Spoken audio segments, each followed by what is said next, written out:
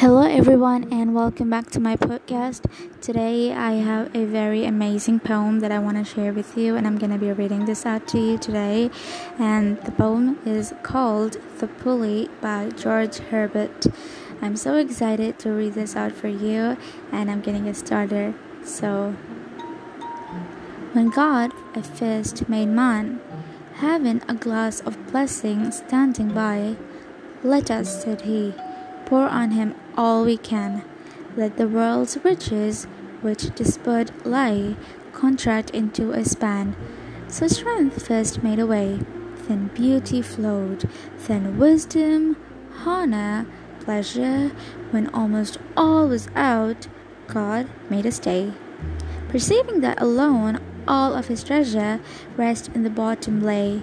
For if I should say, said he, bestow this jewel also on my creature, he would adorn my gift instead of me, and rest in nature, not the God of nature, so both losers be.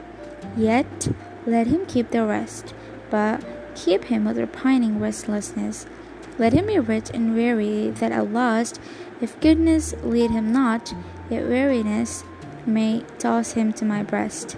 So this is a poem written by George Herbert, and George Herbert was a metaphysical poet, and he was during the time of 1593 to 1633. Oh my god, that was like really very long back.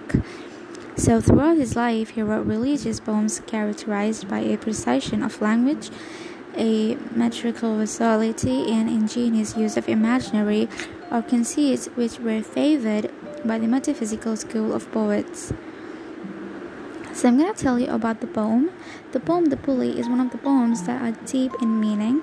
It is a comforting sort of poem. God is shown as the one who knows everything and how everything will turn out. God not only pours blessing out of a glass on his new creation, but also quizzically examines and then rationalizes his own actions. He pours all of his blessings into man and retains rest alone. God knows that man will rest in nature, not the God of nature. So yes, guys, that is it for today's podcast. I hope that you guys enjoyed today's podcast. Thank you so much for listening it through the end. I will be back with another podcast next time. Till then, see you and bye. Thank you so much.